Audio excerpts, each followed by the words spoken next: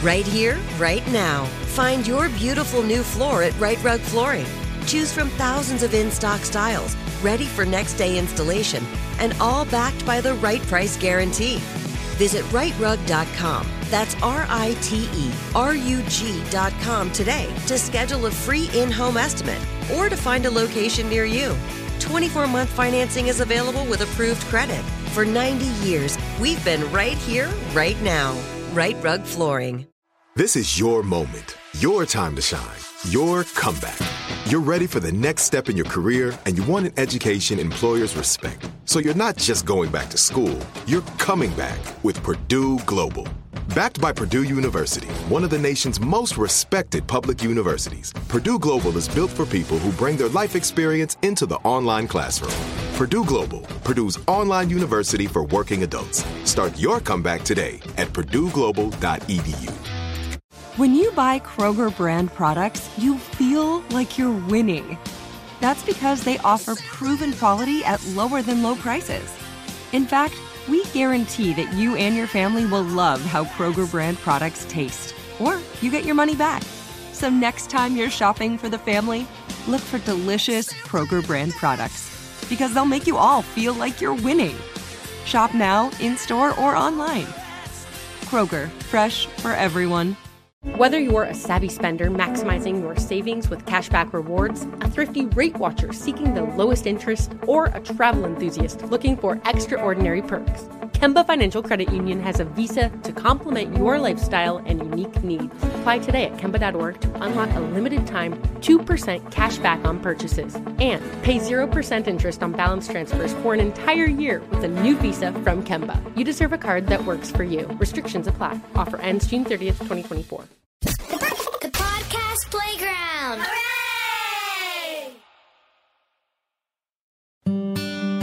Welcome to the Taking a Walk podcast, music history on foot. This is the podcast that covers music storytelling from authors, filmmakers, and musicians.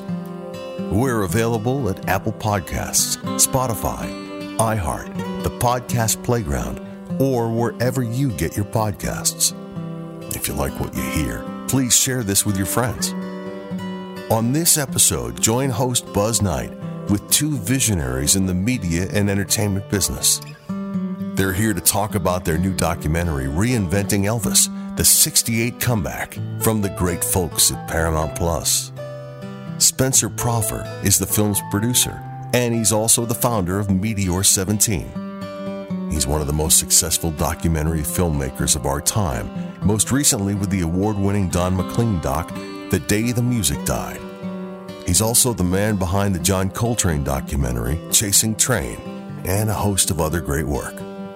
We're also joined by director, producer, and award-winning trailblazer Steve Binder.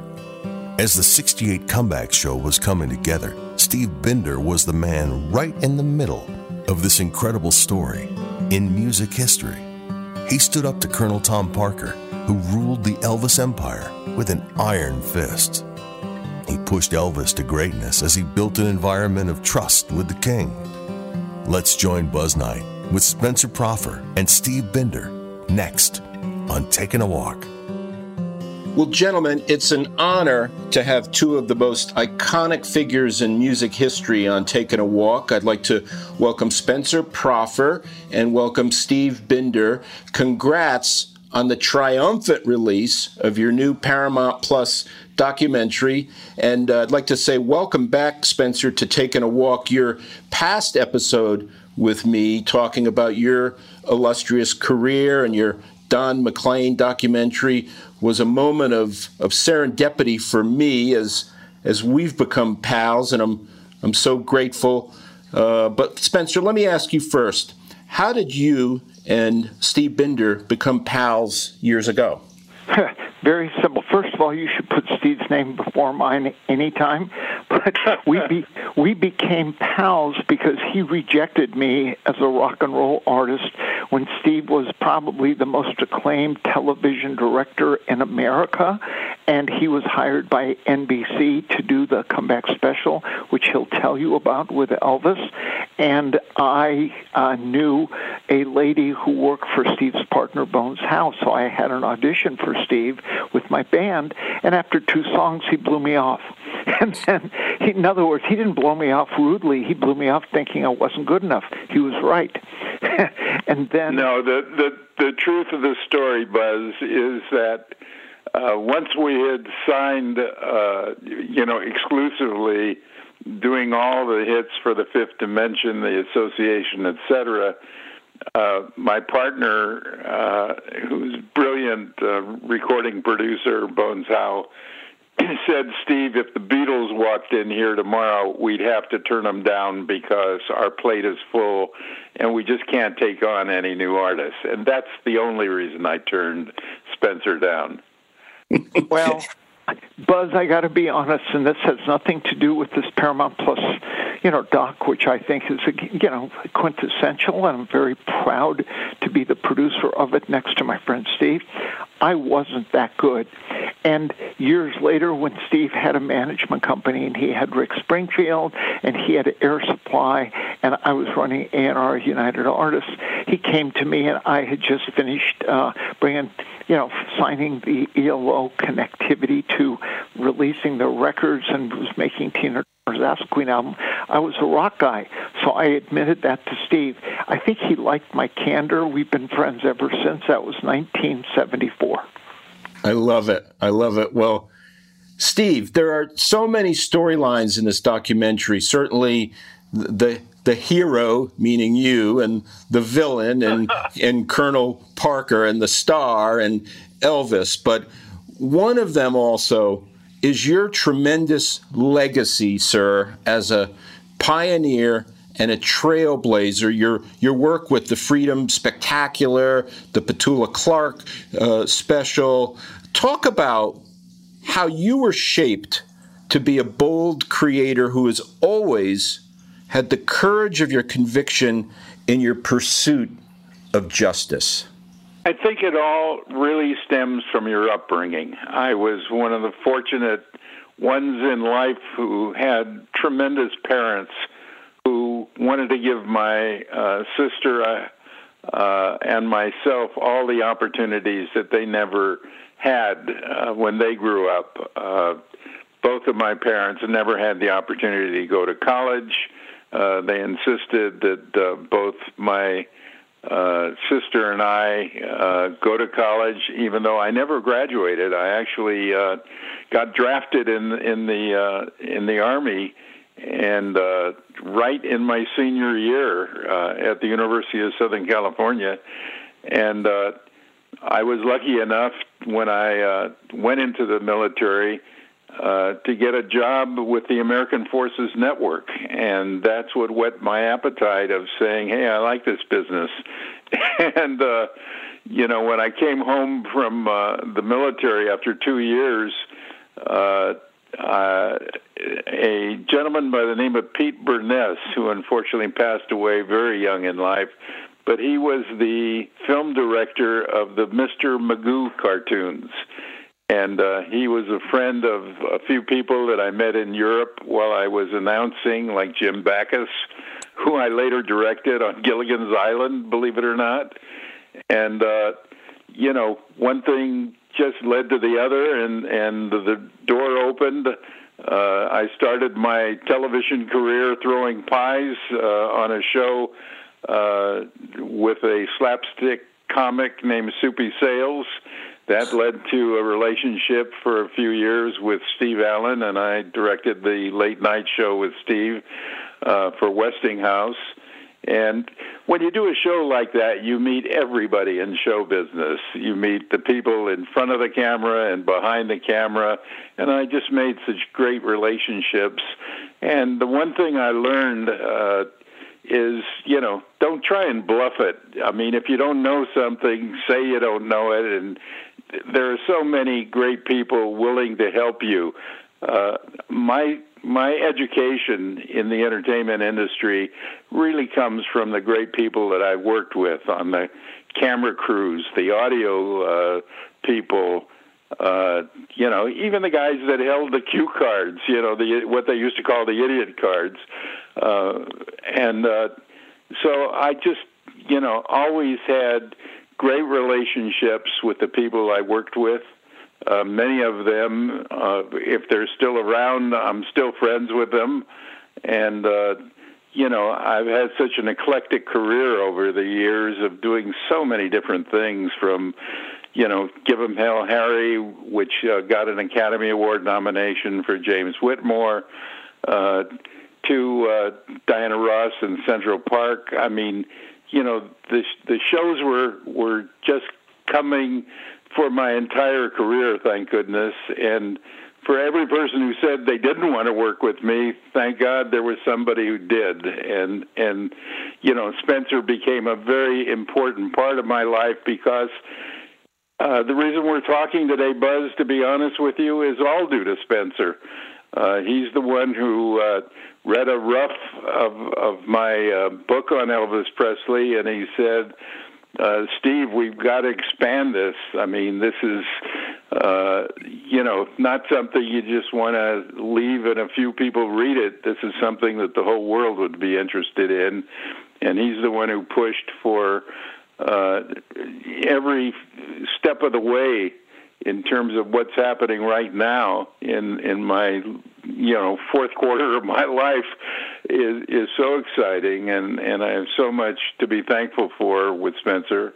And so it's been a great ride. I mean, I have loved my work, and now I have the opportunity to spend all those missed, days, weeks, months, and years that I basically were forced to, neglect my personal family.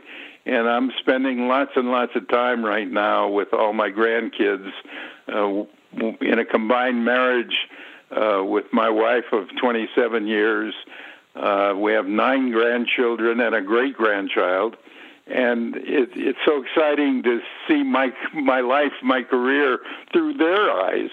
And so I'm very, very grateful to Spencer and so many people who have, had the door open for me all through my entire life.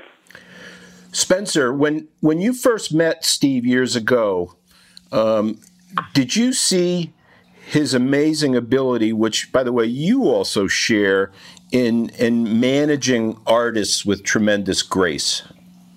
Well, the one thing I knew from people who I knew that knew Steve, other than my just, direct one-on-one, was artists, be it Diana Ross, be it, I don't know, Steve, you got an Emmy, I think, for your Barry Manilow special.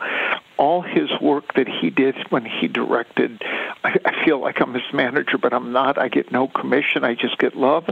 But when he did the Soul Train Awards, Hullabaloo, all his shows, I figured out it was as much about his personal connectivity to the talent more than just him being a suit. The furthest thing that Steve Binder is a corporate executive. The thing that I love and admire and feel mentored by my friendship with Steve is his ability to have artists revere him. When he introduced me to Diana Ross years ago, after he produced that Central Park special, I think it was the first Showtime special, 1 million people showed up. Diana said, I am so excited to meet you because of Steve Binder, and she starts raving. My first 5 minutes in talking to Diana Ross, who's her own superstar, is how great a guy Steve Binder is to work with. And I think he did 5 specials with her, including a big jazz thing. So the thing I relate most to Steve is because I do relate to the artists I work with, musical, these days when I make mini movies on their work, is that Steve did the same thing in his lane. And that's kind of why I think we make great friends and great partners, because we relate to the creatives more than we relate to P&L statements. We make money, but we make money doing good work. The bottom of my biographies over the years is whatever you do in life, do it with passion. Passion is everything. And Spencer is one of the few people in my life who equals my passion for being passionate. And it's a great relationship because, we have so much to contribute to each other. And it's, anything and everything that I've done in my entire life and career is a new experience and learning something new in each and every way. When I mention Gilligan's Island, I went on that show at the at the request, basically, of my personal manager at the time, who knew that I had an appetite for learning the technical side of the business and television in general. In the days that I started, there was no videotape even invented.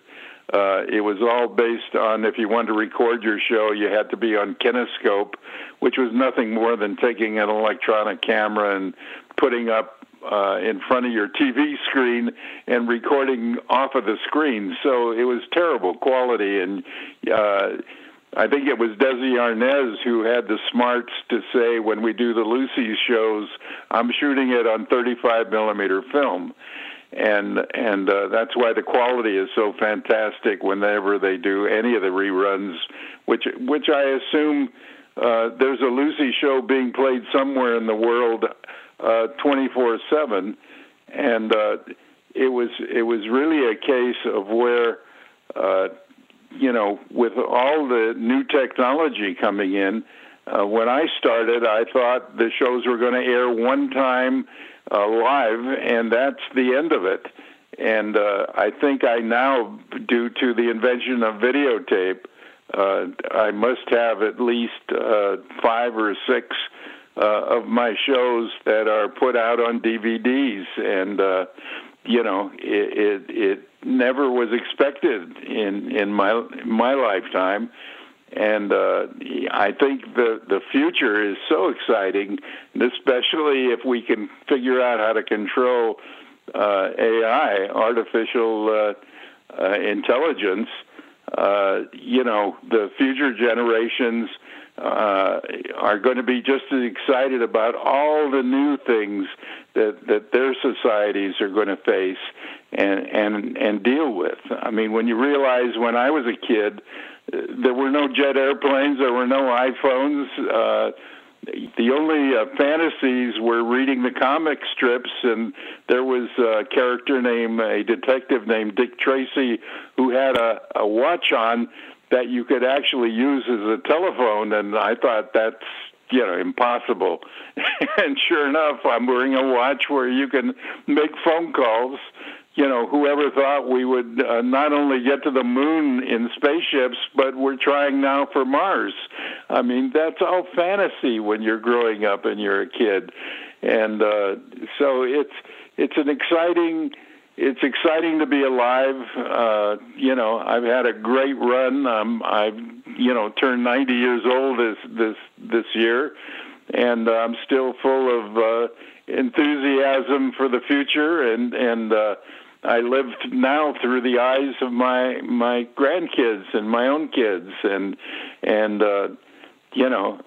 fearful as well as being optimistic of what kind of world we're going to end up with, but I'm also very optimistic. Well, Steve, there are some storylines in here and some moments in history, and I'd like to ask you of a couple of them if you could take us back, because that's what the documentary does so brilliantly. It takes you back in time as if you were there as a fly on the wall. So can you tell that infamous first Elvis meeting story, and concurrently the first one with that Colonel Parker guy? Well, before I even begin telling you that, I will say, the only time I had any exposure to Elvis Presley, and this is before I was even entertaining getting into the business, was seeing him perform live with his original trio, basically.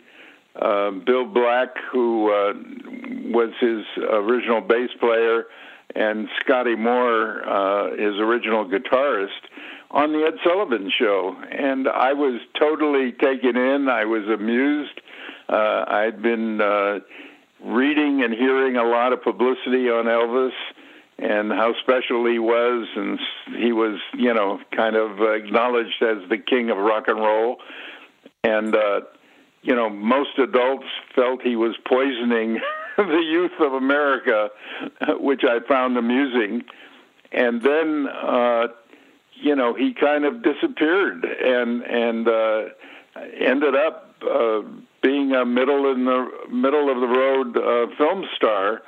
And all of those early records that he recorded by Lieber and Stoller and so forth, he wasn't recording anymore. He was basically singing songs in the soundtrack of the movies written by the film screenwriters who had no experience whatsoever in rock and roll, were probably older guys themselves, and weren't relating to what really was going on in the youth culture of America at that time.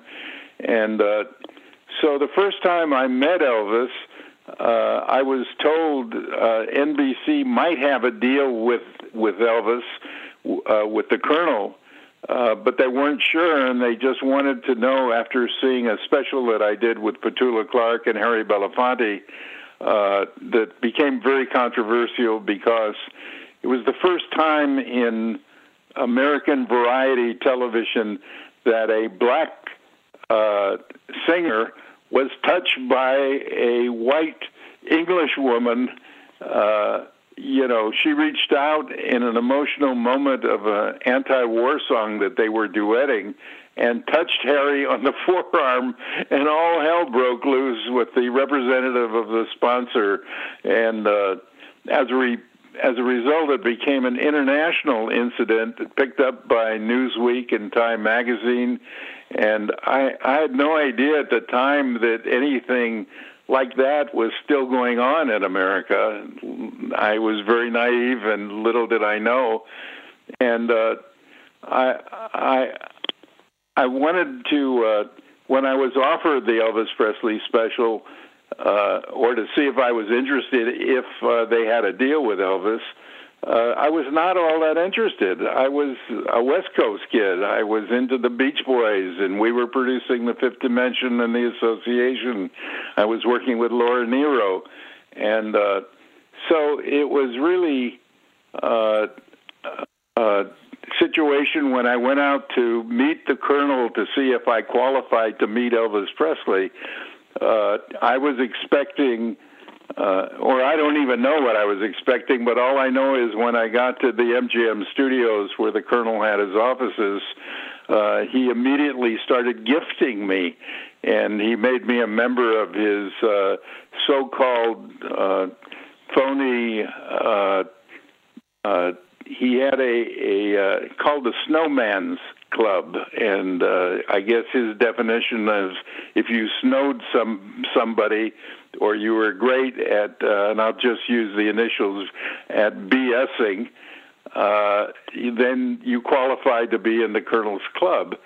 The initiation was free, but to get out of the club, I think, was like $100,000 or something like that.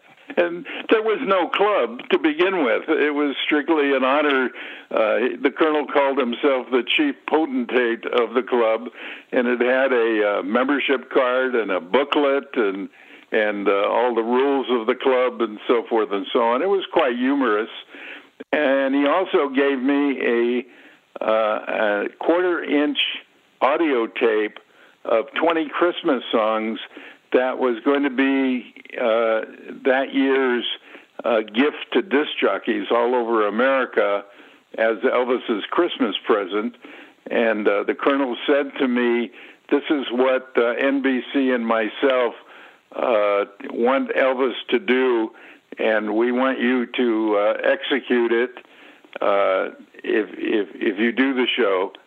And I went back to my office after leaving the Colonel thinking this is never, ever going to happen. I mean, the Colonel wants to turn Elvis into Andy Williams or Perry Como or great middle-of-the-road artists, but certainly nowhere near the definition of rock and roll and what Elvis Presley represented. So I went back to my office thinking, well, I had a meeting, and I guess I'll never meet him. And next thing I know, when I got back, my secretary said, "Hey, Steve, there's a message from who turned out to be a great executive producer of the show, Bob Finkel, who at the same time was producing the Jerry Lewis show for NBC and also the Phyllis Diller show for NBC, and he was assigned to be the executive producer on the Elvis Presley special if it happened." And Bob said, "I don't know what you did to charm Colonel Parker, but he loves you, and Elvis will be at your office tomorrow at 4:30 in the afternoon." And on the clock, boy, he showed up and walked into my office, staggeringly great looking. I mean, I'm definitely a heterosexual and happily married man, but boy, you couldn't take your eyes off him when he walked in that door. And he, all of a sudden, he looked around the lobby and the hallway and saw all of our gold records from all the hits with the Fifth Dimension and the Association.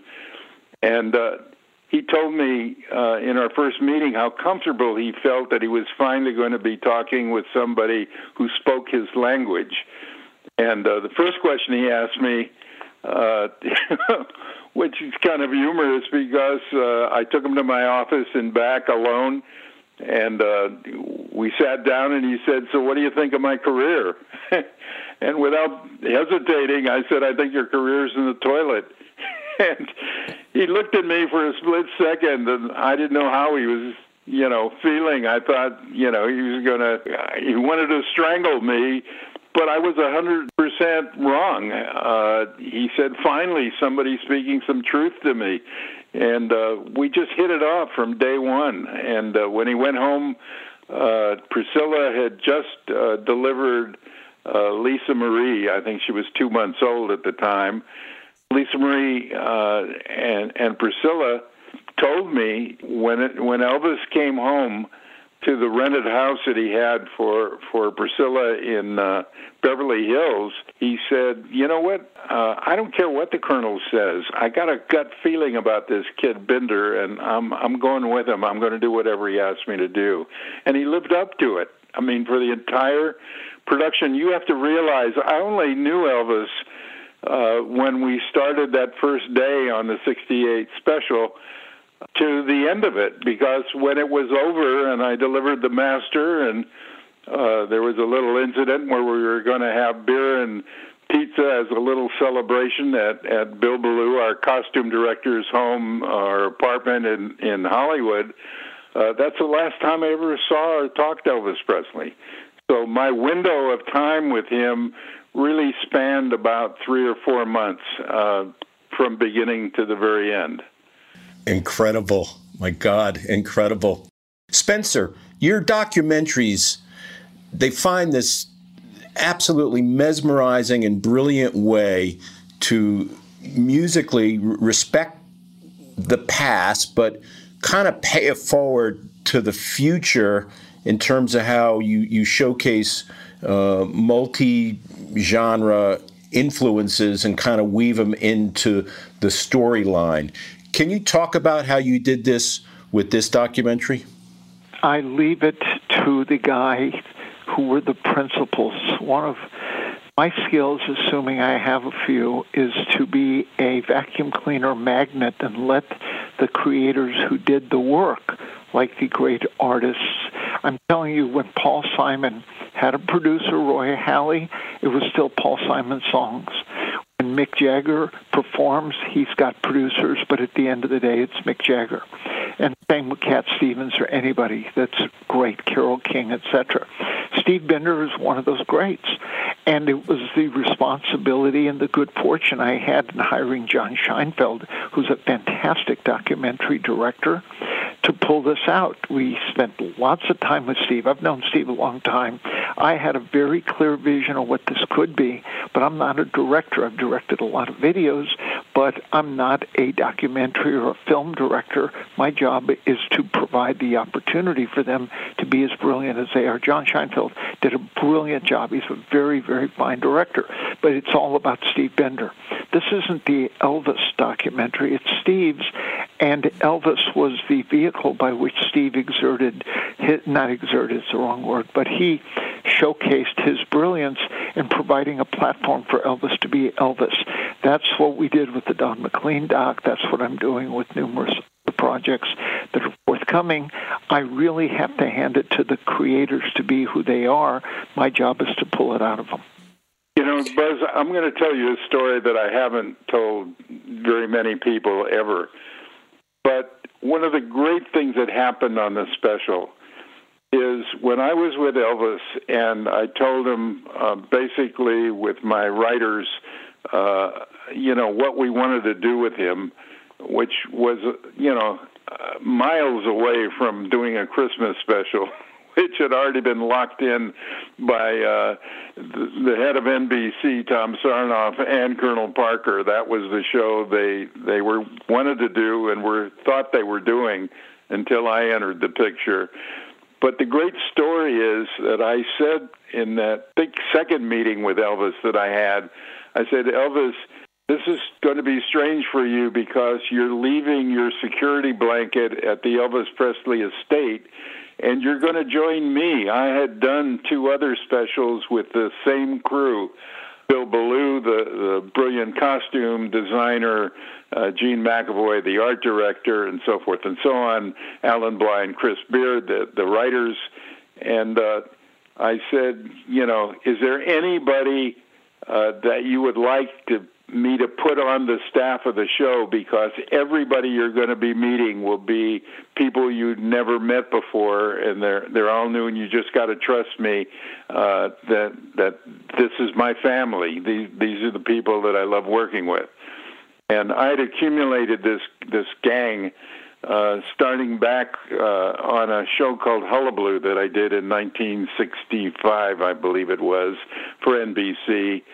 And I had met a lot of the people that to this day I'm still friendly with, if they're still alive. And we were so good that unfortunately I couldn't keep them because they were so talented. Like Chris Beard and Alan Bly went on to do the Andy Williams show and the Smothers Brothers show and so forth. They just, as producers themselves, and all of the people on that crew grew their careers. But the story is, Elvis said there's only one person that I would feel comfortable with, and that's putting Billy Strange on as my musical director. Well, I had been working since Hullabaloo and did a Leslie Uggams, who was starring on Broadway special, and Petula Clark special, with a young man named Billy Goldenberg. And Billy was the dance arranger for the David Winters dancers on Hullabaloo, and I just thought he was so talented. And so that's who I really wanted to do Elvis with, but I agreed to hire Billy Strange because Elvis wanted him, and I felt it'd be a good security blanket for Elvis. Well, as it turned out, Billy Strange had just had a major success with Nancy Sinatra, and they had produced a record called Boots Are Made for Walkin', and the record company was screaming at Billy, you got to get an album out, you got to record at least 9 more songs. So he was all tied up, and every time I called him to say, Elvis is getting ready to start rehearsals, do you have music for me? And he said, don't worry, it'll be there. And as every day went by, I got more and more nervous, and I finally called Billy Strange, and I said, Billy, if I don't have lead sheets and piano parts for Elvis by this Monday, I'm going to fire you. And he said, you can't fire me. And I said, why? He said, because I know Elvis a lot better than you know Elvis, and if he heard that you fired me, you'd be the one that would be fired, and that's the way we ended it. And Monday came around, I had no music, and I called Bob Finkel, my executive producer, and I said, I'm going to fire Billy Strange. And he said, if you think you know what you're doing, go ahead and do what you got to do. So I fired him, and I called Billy Goldenberg in New York, and I said, Billy, can you please, get on an airplane this afternoon or this evening and come. I need you to be the music director of the Elvis Presley special. And thank God Billy did it. But the brilliance of Billy Goldenberg is that he took all those old songs of Elvis and he didn't make them sound old. He updated all the arrangements, and it sounded big and contemporary, and Elvis loved it. In fact, Elvis said right before we started our first recording session, he said, Steve, he walked in the studio and he saw 35 musicians of the greatest studio musicians in Hollywood. And he said, Steve, if I don't like any of the Billy Goldenberg arrangements or the music I hear, you have to promise me to send everybody home and just keep the rhythm section. And I promised him I would do that. And Elvis walked back in the studio. He stood next to Billy Goldenberg, and they immediately bonded. And Elvis even hired Billy to do Change a Habit with Mary Tyler Moore, the movie, after we finished the 68 special. And Billy brought so much to that special when it came to the sound of the rock and roll soundtrack. Steve, when you were in the midst of the 68 comeback special, you were with Elvis at a dark period in American history when Bobby Kennedy had been assassinated. What was that moment like? It was, I don't want to underplay it or overplay it. We used to go to my offices on the Sunset Strip to rehearse Elvis before we went to NBC to start rehearsals in earnest. And the main purpose was for Billy Goldenberg to teach Elvis all the new material for the show and so forth. And we're all, we'd start at 4 in the afternoon or 4:30, and we'd work until, midnight or 1 in the morning on a normal day. And this particular evening, we were in the piano room rehearsing some of the music, and all of a sudden we heard a big commotion from another office that I had, which had a television set that was on. And so we all got up. It was Elvis, Earl Brown, our choir director, Billy Goldenberg, myself, and I think Alan and Chris, our writers, were there as well.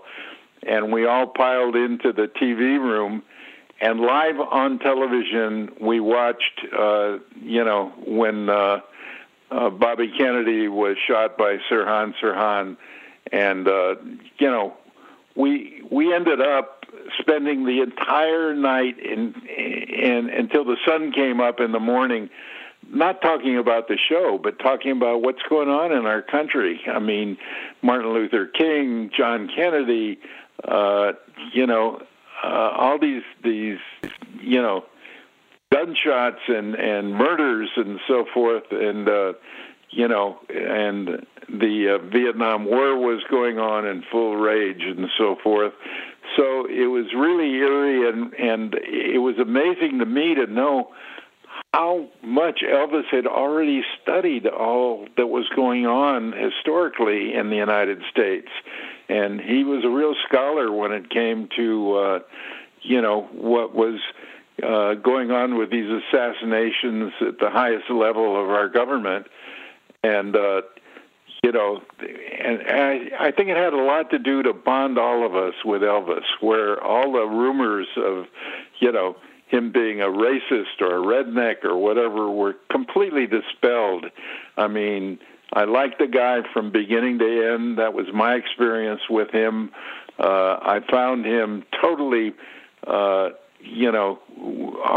cast on the comeback special was kind of a United Nations on wheels. And we had a black choreographer, a Puerto Rican choreographer. We had, Asian dancers. We were a mixed company, and it was kind of fun. And Elvis didn't balk at anything. We featured him in the gospel segment with the Blossoms, 3 beautiful young black ladies, and they were right alongside of him, and he embraced them. I mean, I never saw any racism coming from Elvis. I found every time we got into any conversation other than show business where we talked about our personal lives, I found him, very open and liberal. I'm one of those, unfortunately, I guess to many, screaming liberals who believe, as Earl Brown wrote in his song, "If I Can Dream," I want to live in a land where your brothers and sisters walk hand in hand, and that's been my feeling about the country and so forth. And I was appalled because I kept running into, not on purpose, but all these racist people and edicts, and I understand in the South at that time, theater owners were literally taking scissors and cutting out the black actors in white movies, basically. And, I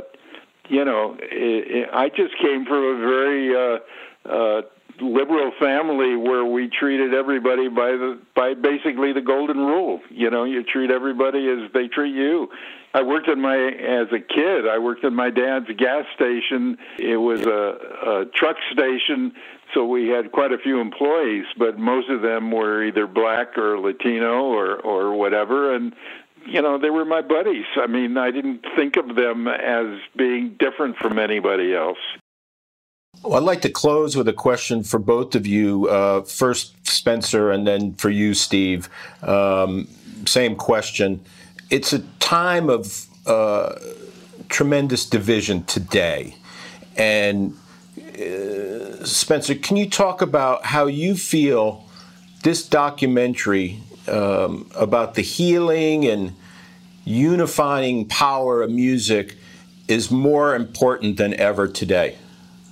Well, I think Steve's vision of everything being colorblind, being race blind, being religious blind is right with where the world could be and should be.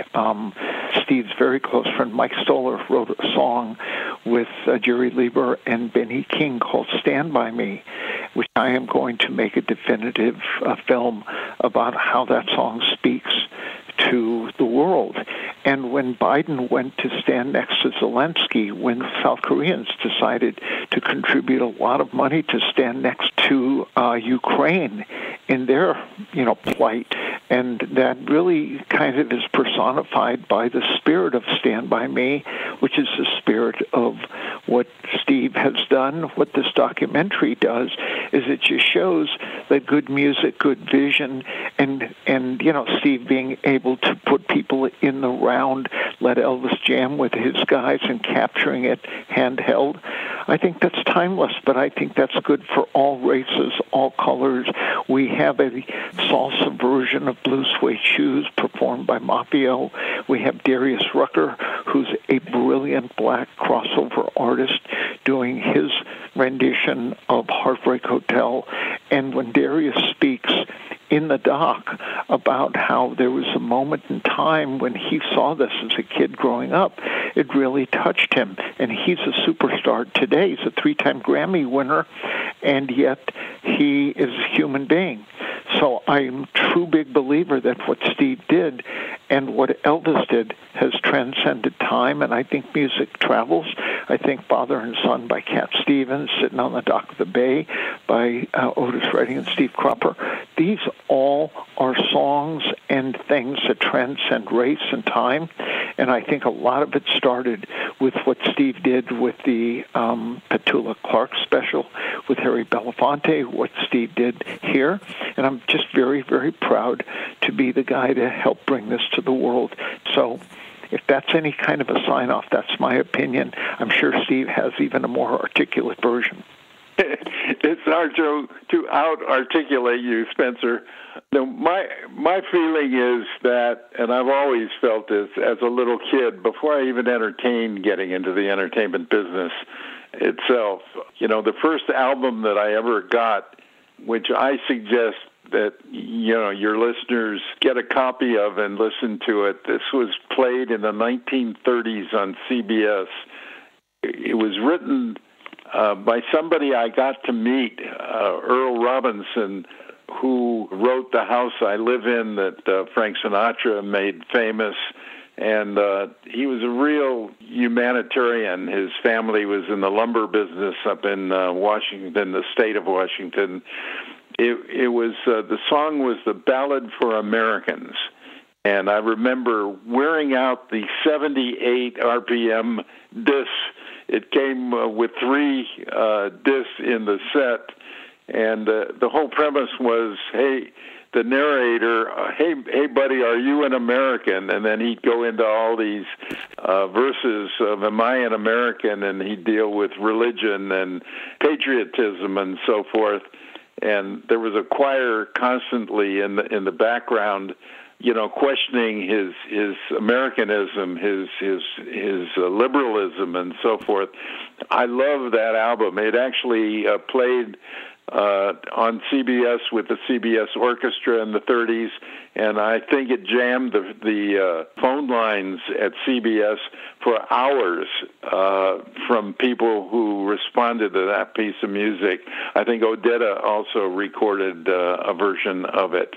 And it was really a case of where, to this day, as much as I love other forms of music, and you got to be exposed to those kind of things. And thank God my non-college parents knew enough to expose my sister and I to so many forms of music and the arts. To me, the only universal language that can be understood, no matter what language you speak in your native tongue and so forth, is music. Music translates emotions and feelings, and whether you understand the words or you don't of the lyricists, there's just something about it that can stir my soul. I can go to a symphony orchestra, listen to Tchaikovsky, the War of 1812 or something, and get goosebumps. And I know they use that piece of music July 4th, when they shoot out the fireworks and everything. That's a piece of music that relates to it. But the point is that it stirs your soul. It makes you feel. It brings us all together. I'm a great believer, and when I got into television, I realized how little anybody in television paid to the music. They were all about, this is about the picture, and the soundtrack doesn't matter. Well, I couldn't disagree with them more, and that's why I partnered with a record producer, because I felt even now, and let's get back to the Elvis Presley special, I think that soundtrack is equally as important to the success of the special. I look at it today and I say, you know what? I could have shot that last month. It didn't need to be done 50-some years ago. It's not dated in any way, shape, or form. And the driver to the whole thing is the soundtrack, is the music. And it's I think artists get inspired by the music. I was listening the other day to an old Bobby Darin album with Mac the Knife and all those great tunes, but really caught my attention and my ear were the arrangements to the music and the orchestra soundtrack behind his single success and so forth. So I just can't say enough about, what music does to me and my soul. Well, thanks for chilling my soul in a beautiful way. I can't wait for everyone to see this documentary. It's just tremendous. It's the Reinvention of Elvis, the 68 comeback special, Paramount Plus. I can't thank you enough, Steve Binder and Spencer Proffer, for being on the Taking a Walk podcast. Thank you, Buzz. It's been a pleasure from my point of view. Buzz, you're a rock star. I appreciate you. And yes, I do want the world to hear it. And I want them to feel what Steve Binder feels, because that's what we should, as a society and as a world, that's what we should feel. Thank you, gentlemen. Taking a Walk with Buzz Knight is available on Spotify, Apple Podcasts, or wherever you get your podcasts. Right here, right now. Find your beautiful new floor at Right Rug Flooring. Choose from thousands of in-stock styles, ready for next day installation, and all backed by the right price guarantee. Visit rightrug.com. That's RITERUG.com today to schedule a free in-home estimate or to find a location near you. 24-month financing is available with approved credit. For 90 years, we've been right here, right now. Right Rug Flooring. Whether you're a savvy spender maximizing your savings with cashback rewards, a thrifty rate watcher seeking the lowest interest, or a travel enthusiast looking for extraordinary perks, Kemba Financial Credit Union has a visa to complement your lifestyle and unique needs. Apply today at Kemba.org to unlock a limited time 2% cash back on purchases and pay 0% interest on balance transfers for an entire year with a new visa from Kemba. You deserve a card that works for you. Restrictions apply. Offer ends June 30th, 2024. It's time for today's Lucky Land horoscope with Victoria Cash. Life's gotten mundane, so shake up the daily routine and be adventurous with a trip to Lucky Land. You know what they say, your chance to win starts with a spin. So go to LuckyLandSlots.com to play over 100 social casino-style games for free for your chance to redeem some serious prizes. Get lucky today at LuckyLandSlots.com. Available to players in the U.S., excluding Washington and Michigan. No purchase necessary. VGW Group. Void where prohibited by law. 18+. Terms and conditions apply. We went from normal life, healthy child to acute lymphoblastic leukemia, or B-cell ALL. The St. Jude team came up to get CJ via ambulance. Shortly after that, I noticed a rainbow. It meant that there was hope. We were driving into hope. To have hope is to have your child healthy, and we have that because of St. Jude. You can help kids fight childhood cancer. Please become a St. Jude Partner in Hope today by visiting musicgives.org.